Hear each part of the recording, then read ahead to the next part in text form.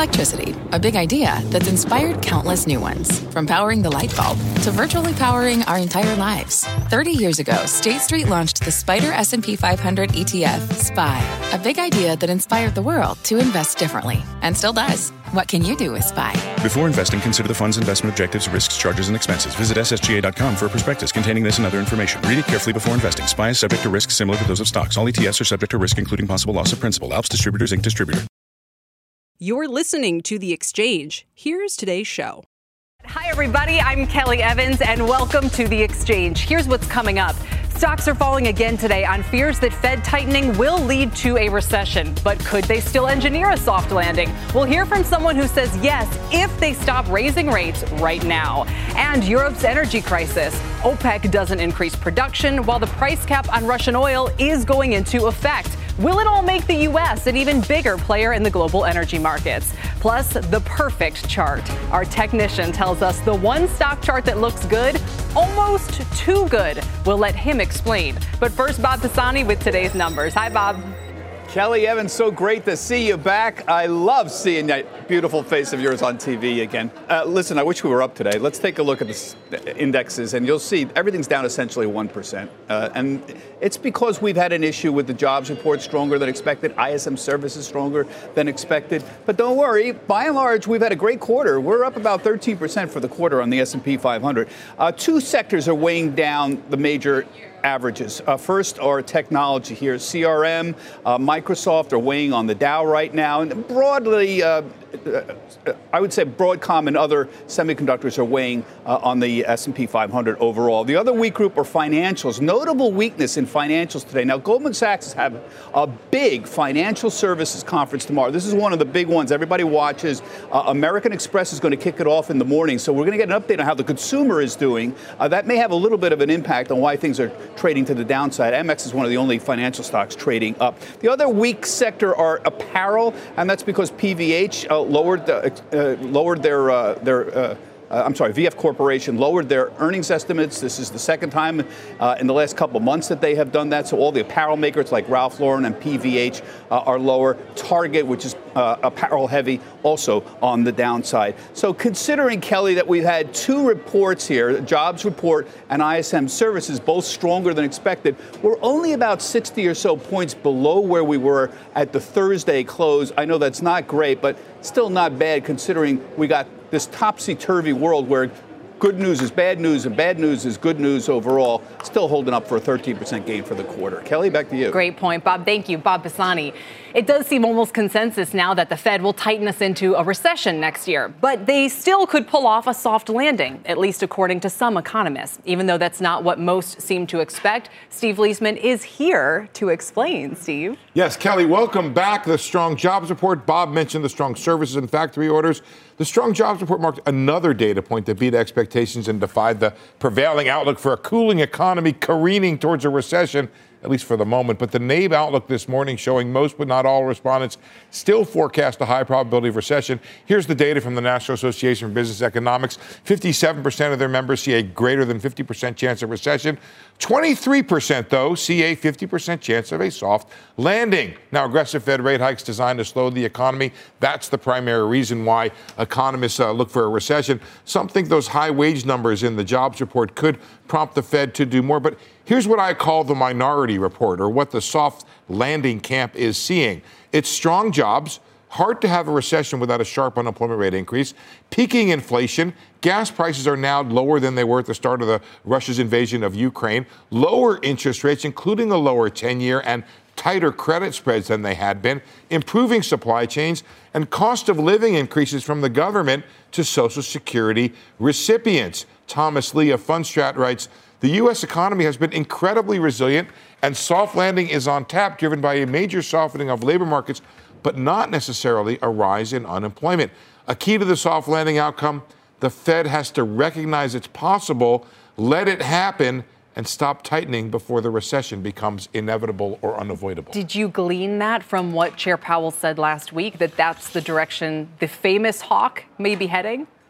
You mean in terms of a pause? I don't know. I don't think he knows. I think they're going to keep going and may go too far.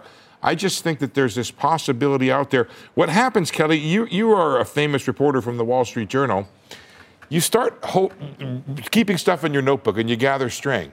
Well, there was this. There was the retail sales report. Boom, higher than expected. There was the jobs report. Boom, higher than expected. We did a CNBC rapid update. They upgraded the chance. So suddenly, this story about the possibility of a soft landing had some mass to it. I don't know that it's the odds-on outcome, but I think it's worth a consideration given the preponderance of stuff that had gathered in my notebook. Well, we have exactly the right person to ask right now because he's skeptical, and he's Michael Darda. So Good. Stay with us. Good. Mike is the chief economist and chief macro strategist at MKM Partners. And Mike, I mean, people will remember us talking when you were pounding the table for the Fed to hike, when you were warning that inflation was coming.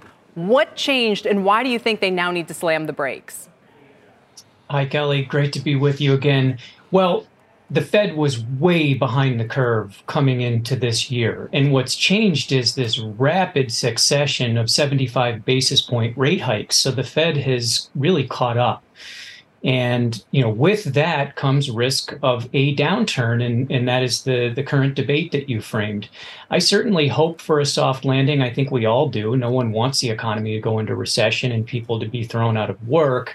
But I do think it's a increasingly narrow path or window, as Fed Chair Powell puts it, to a soft landing scenario. And there's one indicator in particular I think that investors should take note of, and it's this deepening and broadening inversion in the Treasury yield curve. It's really difficult to look at it when that's occurred historically and walk away from that picture highly confident of a soft landing scenario. Is it possible? Sure, but it's increasingly unlikely in my estimation. When was the moment that they went from being too far behind to have gone and done too much? Was there a meeting? I mean, I thought up until now everyone was on board with the idea of go 75, go 75.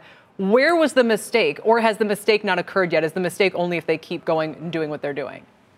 To be completely honest with you, I mean, I think the mistake was simply over-baking it initially. And then it's really difficult to calibrate perfectly and engineer a soft landing. The soft landings require preemption, and we didn't have that. We had a situation where there was evidence of a V-shaped recovery. It was continuing to be denied by many commentators and policymakers. And then initially, when inflation started to take off, the view with the temporary transitory crowd was don't worry too much about it. It's in a narrow band of mostly goods prices, flexible prices. And so the Fed ended up falling way behind the curve.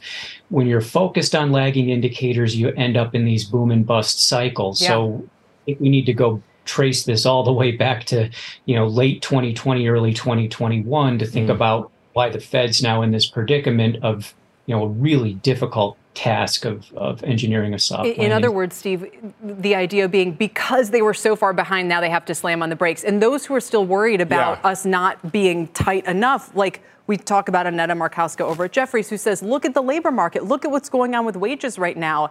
And we're still talking about really strong increases into the first part of next year. And is that why we are not going to see the Fed eager to say, okay, you know what, we'll just step back here? I have a weird view on that. My first important comment I want to make is, can we take away the lower third on Mike Darda's shot so we can see his fabulous dog that's over there? That, I think, is the most important thing. He is so chill, and I'd kill for a dog as cool as that. But listen, the point I want to make is we have to get this economy back to where it was. We have to re-employ people, and there are fewer people in the workforce. We have to come to a new equilibrium level of wages that gets people in the jobs where they're needed at the right price. And I don't think that the Fed really should be all that involved in trying to stop that process from happening. We have too few workers in this country, maybe for the demand, but we're going to get to the right level. But we can't. I don't think we should stop it from getting there. And just on what Mike was saying, Mike, I've been on board the scenario of the cooling economy, but I keep waiting for it, like waiting for Godot, and I don't want to give away the book, but Godot never comes. He never gets here. I'm sorry, all you seniors in high school. He never gets there, and I feel like I'm waiting for the labor market to come down. It never comes down. The service sector is still chilling. The income and spending numbers we had earlier last week were fantastic, as were the retail sales numbers. We keep upgrading the economy. The second half was stronger than the first half, despite all the rate hikes out there. So I don't know. I'm waiting for this recession, and maybe I'm just starting to think about maybe it doesn't happen. Well, I hope you're right about that, Steve. You are right about the resilience, in particular in the labor market. And, oddly enough, that could set us up for Fed over-tightening in a deep downturn than widely anticipated. And the reason for that is the Fed's going to just keep going here until the weaknesses in the whites of the eyes of all of the strong indicators that you just outlined. Where we are seeing weaknesses in some of the more cyclical areas. The ISM data last week missed slightly, but certainly not a strong report there. Housing's in a free fall. It's a tiny percent of GDP, at least directly, but it leads and it was booming coming into the V-shaped recovery. Mike, can I just chime in real quick? Guys in the back, if you have a housing chart, HST1 or HST, we're still doing 1.4 million units. I mean, that's still pretty strong. Everybody talks about this housing recession we're in the middle of. First of all, people have held on to the bulk of the housing gains they have. I get that housing prices are down and declining, which happens in a market, but they're not substantially below where they were before the pandemic. And if you look at housing starts, that would be the change, guys. If you put up the absolute level and you go back to 2019, 2018, we're actually above that level of 1.4 million. So where is that response? Yeah, well, if you look at the housing and durable goods share of GDP, it tends to peak about 2 years before a recession, and it's been in a fairly significant downtrend. We've got 6 consecutive quarters of real residential investment contracting. Now, fair enough. It's not showing up in the jobs data just yet, but you have the Fed pressing forward with ongoing rate hikes despite an inverted yield curve. The money supply data from narrow to broad is now very weak in nominal, but especially real terms. And so those three things, housing, the yield curve, and some of the money supply data, all of that was booming coming into the growth recovery. Inflation period, and it's all rolled over very hard. So if the Fed's focused on coincident and lagging indicators here in terms of when to call it quits, then I'm afraid a hard landing scenario is more probable than not. So final question, Mike, if the Fed says to you, they call you up, you say, okay, you're right, we take your point. What do we have to do to get to the soft landing? What do you think markets have them priced in? Do they have to immediately stop raising, just raise by less? Do they have to start cutting rates? What would it take? Yeah, I would be pausing here and waiting for more information. Obviously, that's not going to happen because the Fed views that as too risky, given that they've already overshot the inflation target so dramatically. So, they're really in a bind here of their own making. But I would slow it down, if not halt, on the rate hikes, and I would be looking at more forward-looking data points in addition to what we just discussed. Yeah.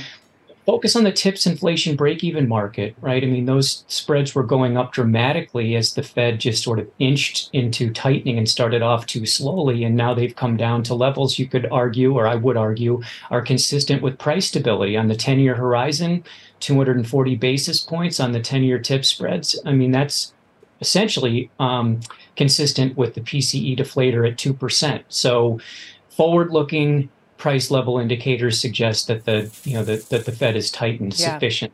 And we just showed those charts to illustrate. Again, if it were coming from anybody else, but to come from you in particular, Mike, it's a big point to highlight.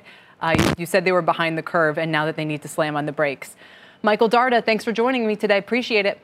Thank you. Steve, a big thank you to you Pleasure. as well. Thank you, sir. Coming up, we know the saying, so bad it's good, but what about so good it's bad? That's what one technician says about this chart. The setup has been so good, it's actually time to sell, and he'll join us. But first, how's this for a bold oil call? Dan Yergin says today marks the end of the global oil market of the last 3 decades and the beginning of a new era for world oil. What that new era will look like as oil hits session lows, by the way, WTI crude at $78. And there he is, Brian Sullivan, live in Brussels with the fallout from OPEC's decision. Brian, great to see you. The EU sanctions on Russian oil and Moscow may have already found a way around them. Is that right?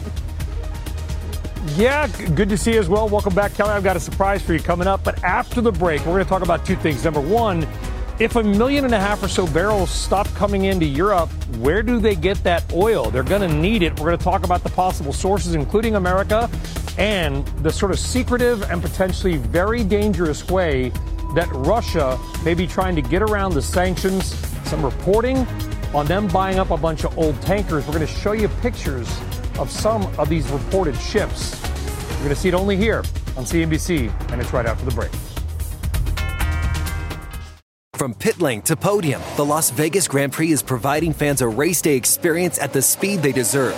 With the help of T-Mobile for Business, our 5G advanced network solutions are powering race day operations with event-wide connectivity. From streamlined gate entry to an immersive app, giving fans blazing fast access to the sport they love. This is accelerating innovation. This is the Las Vegas Grand Prix with T-Mobile for Business. Take your business further at T-Mobile.com/now. What's on the horizon for financial markets? At PGIM, it's a question that over 1,400 investment professionals relentlessly research in pursuit of your long-term goals. Specialized across asset classes, but united in collaboration, our teams provide global and local expertise. Our investments shape tomorrow, today. Pursue your tomorrow with PGIM, a leading global asset manager.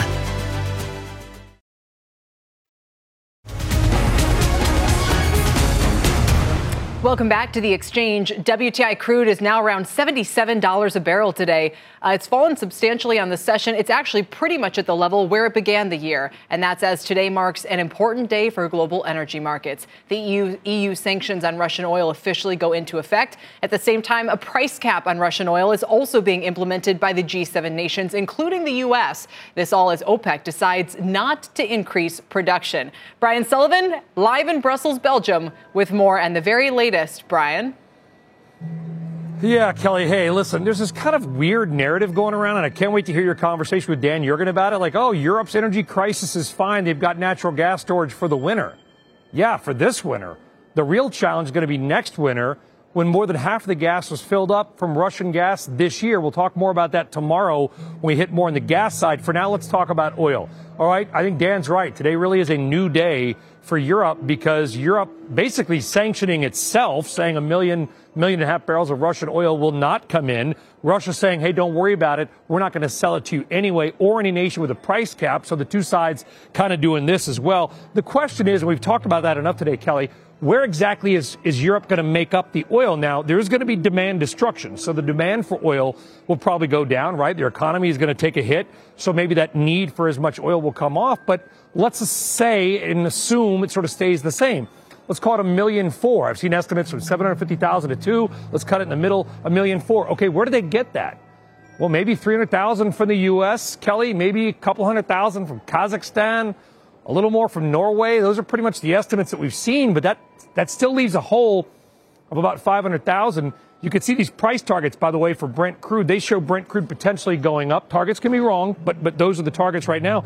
And as we go into today, right now, when the sanctions hit, Kelly, there are refineries. There's one in Germany, the biggest in Germany. There's one in Italy, the biggest in Italy, who have effectively said, we're not sure we're going to have the oil to make fuel, diesel needed to power trucks. So there is a lot going on, and today, a new day for Europe and really the world. And Russia, Brian, are they getting around the sanctions, or are they really having an effect?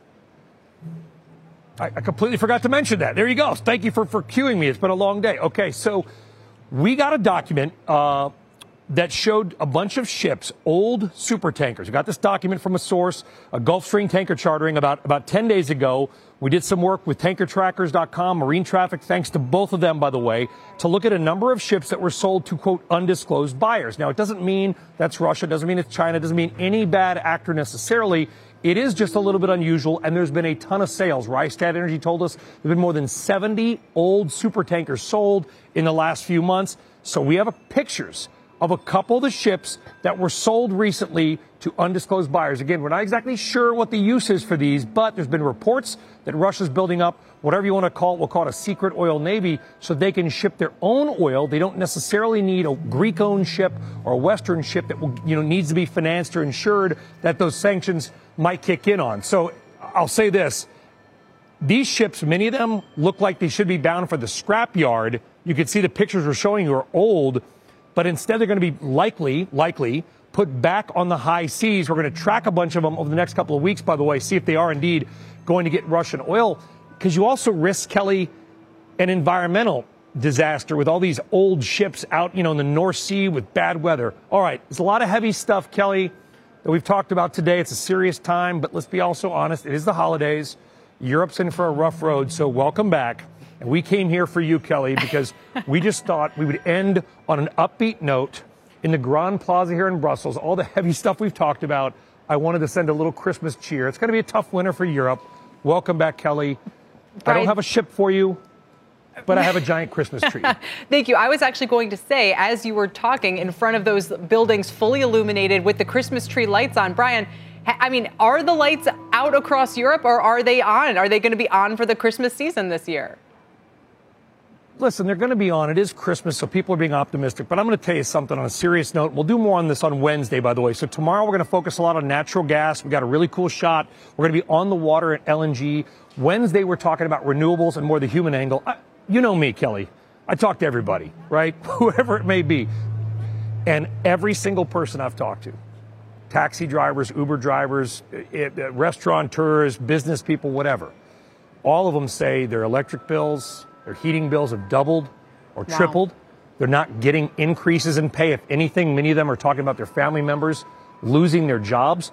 Europe, and Dan can talk to this probably, really does risk a deindustrialization of things like cars and chemicals and even things like wind turbines, where Europe is a leader in making them. How do you make those energy-intensive industries if the energy is not there or too expensive? It's a scary question for next year. All right, and we'll see you again tomorrow, Brian. Thank you for now. Brian Sullivan reporting in Brussels. So as the sanctions and the price caps move forward, will it permanently alter the global balance of power? Fortune magazine thinks so, crowning Biden the, quote, new world energy czar for rallying leaders around this plan. But will it work? Let's bring in Dan Yergin. He's S&P Global's vice chairman and author of the book, The New Map, Energy, Climate, and the Clash of Nations. Dan, it's great to see you again. And Brian just gave a really comprehensive read there, but he illustrated this kind of odd situation where you have people talking about a crisis, experiencing it as a crisis in Europe, and yet at the same time wondering if they've avoided the worst outcome here. Well, first of all, Kelly, let me say welcome back. It's great to see you also, to echo. And Brian really captured, I think, the stark nature of it. I think that he's quite right that it's this winter's tough. Next winter could be tougher. But right now it is the focus on oil. And as you said in the lead up, this is really a historic day. The global oil market that developed with the end of the Cold War. Who knew that the U.S. was importing 500,000 barrels a day to make our refineries more efficient?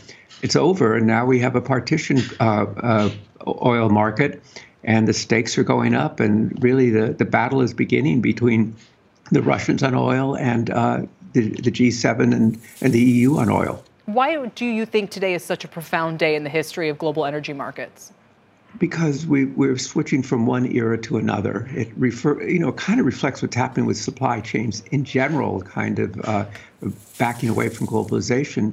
But the fact that Russian oil is not, Europe was Russia's biggest market. They've said no to it. And by the way, Brian mentioned diesel. In February, it's going to be even tougher because Europe really depends a lot on Russian products like diesel. So, this is just the beginning. And Alexander Novak, who's Russia's deputy prime minister, but really their oil expert, he threatened again on Sunday that Russia is not going to put up with these price caps and is going to battle them. And Brian mentioned all those tankers that have been bought that the Russians are going to use. And the threat the Russians have, at least they've threatened it, is to hold back on oil supplies and make the market tighter. So we're in a very uncertain and indeed turbulent waters. Do you agree with the point that Jeff Sonnenfeld was making in that Fortune piece we referenced, that the U.S. comes out here strong in the case of its geopolitical managing of this, and also strong in terms of its stance at energy markets? I don't know if you caught that 60 Minutes piece last night about the French president, but he seems quite upset about some of the subsidies and things that are going on now under the Biden administration. And maybe, it's a quote unquote good sign that the U.S. is being so aggressive here and seems to have the pole position. Well, certainly Macron and the Europeans in general are really going on now about the U.S. subsidizing its energy in violation of WTO and a kind of American first policy. So Macron has been vocal about that. I think what we have seen is that U.S. shale is really important U.S. LNG, which is made with shale gas, is now become a bulwark, a foundation of European energy security, and the Europeans are really looking to the United States. So, is Joe Biden the new energy czar? I don't think so. I think it's a more contingent situation. But certainly we have some high cards, and the fact that we are now the world's largest producer of oil and gas gives us geopolitical advantage that we didn't have when we were the world's largest importer of oil, which was not that long ago. Would our Achilles heel, though, be the Strategic Petroleum Reserve? Are you worried that it is running too low or that it needs to be shored up, that we could have a future vulnerability that can't be met because we've chosen this moment to run down the supplies? Well, I think we still have 400 million barrels a day, and unless something that we can't imagine totally catastrophic happens, I think we certainly have enough supply. But I think it does have to be built up, and the administration's plan is to build it up when that day comes when oil prices are cheaper. Do you think oil prices are going to be cheaper substantially in the next year or so? No, I don't think so. I think that the OPEC countries, OPEC Plus, does want to have that $90 floor. But I was listening to Steve Leisman and you before, and of course, GDP and what the Federal Reserve does will have a big impact on what happens to oil prices. So if we do have a global recession, but right now what we see is the oil market, can you imagine that it responds to every piece of news about COVID lockdowns in China? And if those lockdowns are lifted, you're going to bring some significant demand into the market that has now been sitting on the sidelines. Well, and it highlights the difficulty from the administration's point of view of lower oil prices coming hand in hand with the slower economy. Can't have one without the other normally. Dan, we'll leave it there. Thanks for all your time today. It's great to see you. Great to see you. Dan Yergin, S&P Global's vice chairman. Still ahead, unless you were living under a rock this weekend, you know the Netherlands knocked out the USA from the World Cup. But the real knockout could happen over the supply chain of semiconductors. We'll explain that ahead. Plus, a look at the perfect chart, the one our technician says looks almost too good, and that's why it's time to sell. The Exchange is back after this. From their innovative practice facility to unmatched views from the fairway, the PGA of America is helping lower scores and elevate fan experiences with 5G solutions from T-Mobile for Business. Together, we're using AI-powered analytics to expand coaching tools and bringing fans closer to the pros with 5G connected cameras. This is game-changing innovation. This is the PGA of America with T-Mobile for Business. Take your business further at T-Mobile.com/now.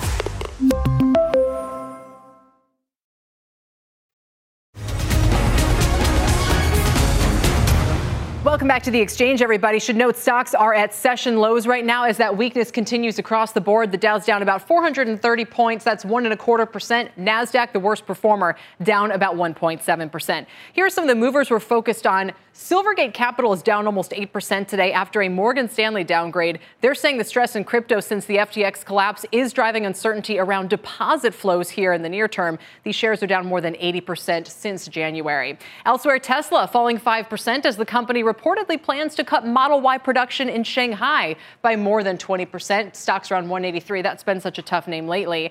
On the bright side, Morgan Stanley upgrading the airlines, United and Delta in particular, to overweight. They say 2023 could be a Goldilocks year for the carriers. Still not seeing much of a boost to their trading behavior today. And at the same time, Citi initiating Alaska Air with a buy on its pricing power. It's giving JetBlue a neutral, saying their hands are full with scrutiny over that Spirit deal, its partnership with American and more. And United is the only one of these names, by the way, that is positive on the year. Let's get to Kate Rooney now for a CNBC News update. Hi, Kate. Hi there, Kelly. It's great to see you. Welcome back. Here is your CNBC News update. At this hour, hackers linked to the Chinese government stole at least $20 million in U.S. COVID relief benefits. According to the Secret Service, the Chengdu-based hacking group known as APT41 stole unemployment insurance funds in over a dozen states. This marks the first public acknowledgement of a pandemic fraud linked to foreign state-sponsored cybercriminals. The Department of Homeland Security is once again delaying the full enforcement of Real ID security standards until May 2025. The rule would require people to get new identification cards to board domestic flights and access federal facilities. The act was originally supposed to go into effect back in 2008, but has been repeatedly delayed since then.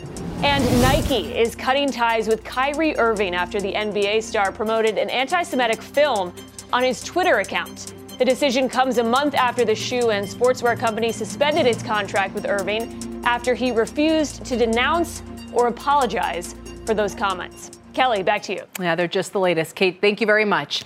Still ahead, my next guest says there's one area of the market that's looking particularly good right now. We'll tell you the trade and 4 names in it that he says are well positioned for gains. Plus, it's been a bad year for REITs already as rising rates have been pressuring real estate across the board. Now we're seeing some more signs of stress pop up. Don't go anywhere. The Exchange is back in 2 minutes.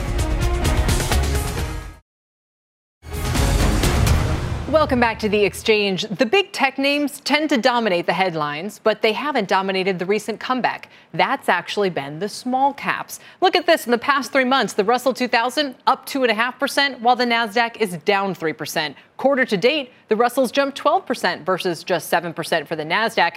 And for the year, only a 17% loss for the Russell compared with a 27% drop for the NASDAQ. And despite all that, small caps are still trading at a lower multiple. Let's bring in Brian Smolak, Hood River Capital Management's principal. Brian, it's good to see you again. Tell me where you think the best opportunity is for small cap stock picking right now.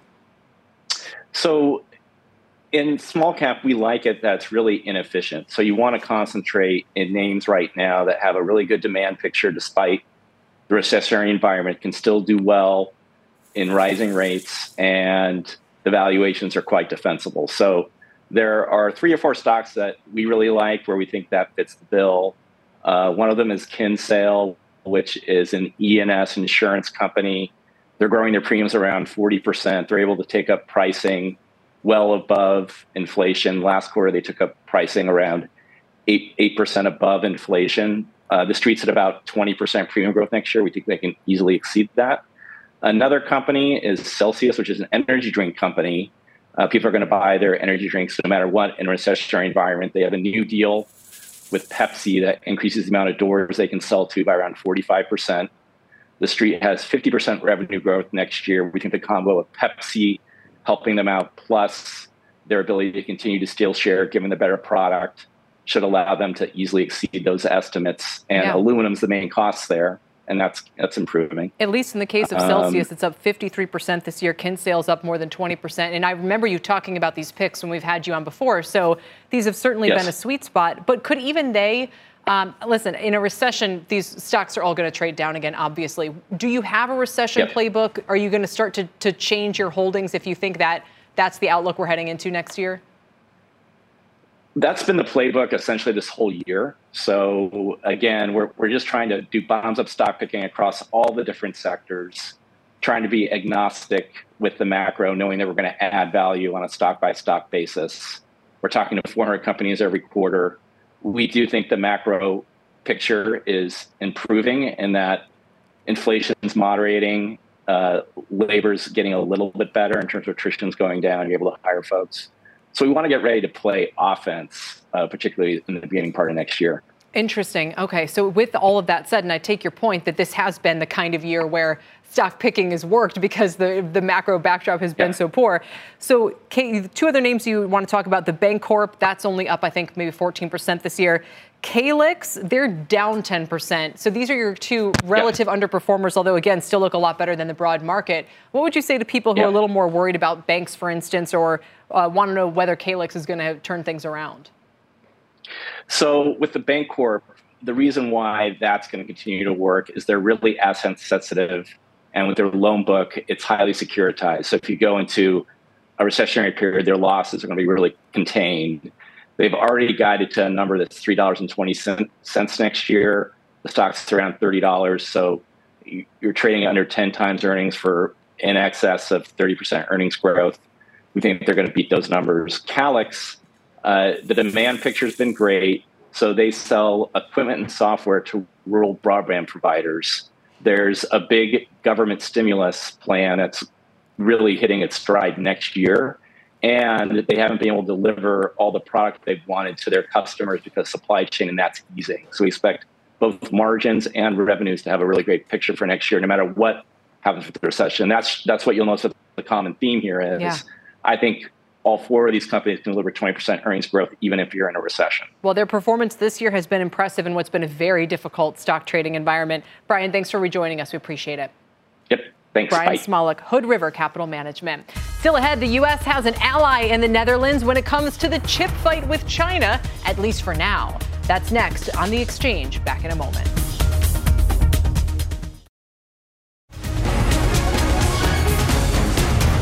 Welcome back. On the soccer field, the rivalry between the Netherlands and the U.S. is over, but it's a different story when it comes to semiconductors and the machines used to manufacture them. Christina Partsenevelis is here now with why the U.S. is trying to sway the Netherlands to team up here against China. Christina. And it doesn't have to do with football right now. I'm not sure if the Dutch want to play ball, but think of it like a monopoly. As ASML in the Netherlands is the only company in the world that makes such highly specialized, extreme, ultraviolet lithography machines, imperative for making advanced semiconductors.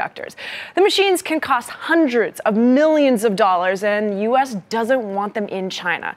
In October, the United States implemented new licensing requirements to stop the transfer of cutting-edge technology, AI chips, to Russian and Chinese firms. The equipment market is dominated by ASML in the Netherlands, but there are other big makers too, like Tokyo Electronic in Japan, and then 3 U.S. firms. That would be Applied Materials, Lam, and KLA. Japan and the Netherlands have not been subject to new U.S. regulations. The Netherlands and the United States had talks in late November about export restrictions to China, but no official promises were made. ASML makes these specialized machines in Europe, and they contain very few U.S. parts, which is why they could circumvent the rules should they choose to do so. It's a similar situation in Japan, and build products that do not rely on U.S. technology. Fortunately for the United States and the Biden administration, ASML stopped selling its most advanced machines to China back in 2019, but that shows that the ball is still in their court, ASML, the Netherlands. What should they do now then, and how much pressure will they be under? I mean, we're talking about the very vanguard, the most sophisticated part of the chip market, basically, right? I mean, this is where, if we want to maintain an edge over China, let's say, it really comes down to these machines that they manufacture. Then you're asking what should the United States do? Because if that's the case, it's enlisting their allies, because it is a monopoly. No one else is making machines like this. And the important thing is that for ASML, China is such a large customer. So are they willing to give up that entire customer? Most likely not. They can make another lower level of that lithography machine, but only for so long. Once we start to see maybe demand weaken, or to go on the opposite effect, right? Because you have domestic politics playing into this. You have the United States, Europe that want to build up their chip manufacturing capabilities, and in doing so, that means they'll need more ASML machines as well. But has ASML basically played ball by saying, okay, we won't sell the most advanced machines to China? Well, yeah, they've actually been playing ball for the past few years. Right. So it's not just this year. They've stopped selling those advanced, so the EUV lithography machines, but they could still sell the deep UV lithography versus the extreme one. So there's a lot of acronyms in this world of semiconductors, but it's nothing stopping them. They could easily change that. The same thing for Tokyo Electronic. South Korea, I didn't even mention in there. So the United States went at this in a unilateral approach when it should be really multilateral. And some are saying maybe the U.S. jumped the gun going too soon in October and announcing those restrictions without getting other countries on board. Fascinating. And maybe it would be nice at some point if we could develop a capability like this. But when you look at how involved and complex these machines, how flat the mirrors have to be and all the rest. For the audience, crazy. You were telling me before the commercial break that you and your husband sit and listen and watch chip documentaries at home. I wish everybody else did that too. Fascinating. It is fascinating, and it's an imperative. It's in every single electronic that we make, and it's going to be a huge part of the story going forward as we electrify absolutely everything. No, it really is. It's the area to watch, as you know, Christina. Well, that's what you're doing at night. We know exciting life you've been leading. Very. Christina Partsenevelis. Coming up, I love you, you're perfect, now sell. Carter Worth says this chart is perfect and has been for a while, but it's time to take profits. The name and the reason, next.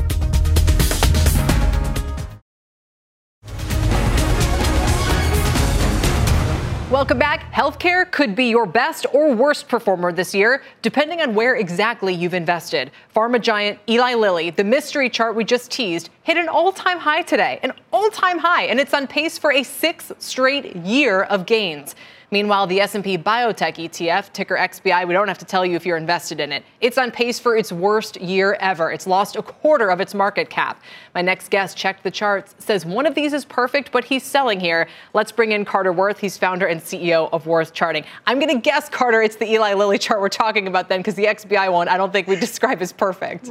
Right. And you know, it's sometimes some people say, why would you go against a good thing? You know, stay long, be long. And that's a very important principle, is letting your winners run. And yet Lilly is, it's almost as though it's become a safe haven where people are hiding in a very dodgy market generally, and to some extent in healthcare. So the chart you see on the screen, that's from 2016. We're at the upper band of that well-defined channel. But just consider this, from the 09 low at $27 to where we are now at $372. Lilly has tripled the performance of the healthcare sector and tripled the performance of essentially the S&P. At this point, ironically, even fundamental analysts, their price target is essentially 12 months hence, they think it's worth exactly what it's trading at now. At some point, you take the road less traveled, you just fade something, and I think that's the circumstance now for Lilly. Yeah, that chart looks like the left-hand side of Mount Everest or something. Yep, what about the yep. XBI then? So if we turn to the biotechs, which obviously have had a tough year because of Fed tightening, the conversation we had earlier, maybe they're going to kind of pull back here. Does that create an opportunity, or do you just still not like the space? No, I do. I mean, it has all the elements of a bearish to bullish reversal. In fact, consider this, that the XBI, the Spider Biotech ETF, it made its low in May, and it's nowhere near that low, whereas the S&P in October made a new low. So the S&P and equities in general have a spring, summer low, May, June, and then they go below in October and now above. But the XBI bottomed early, it topped early. And so within healthcare, this is an area we like a lot. All right. Last final thought then. If you had to, say where you think this Fed macro trade is headed overall right now, what's your gut tell you heading into the end of the year? Right. I think consensus is overwhelmingly bullish. Seasonal periods, year-end rallies. We've done some polls, and it comes out quite bullish. Everyone's expecting an up December. And while there's about only 19 sessions left, it's all about what happens in the beginning of next year. And some of the most precipitous sell-offs of all time happen in January. And we saw that in the 73, 74 bear market right away. We saw it, of course, this year, Jan 4. I think you'll see some very heavy selling in the beginning of the year. Yikes. All right, we talked about a mountain, maybe now a cliff. That's certainly something to keep in mind as we head into year end. Carter, thanks for now. We appreciate it. Thank you. Carter Worth. Still ahead, red flags are cropping up in REITs. We'll tell you what they are, what they mean for investors, and what they signal about the future. That's next.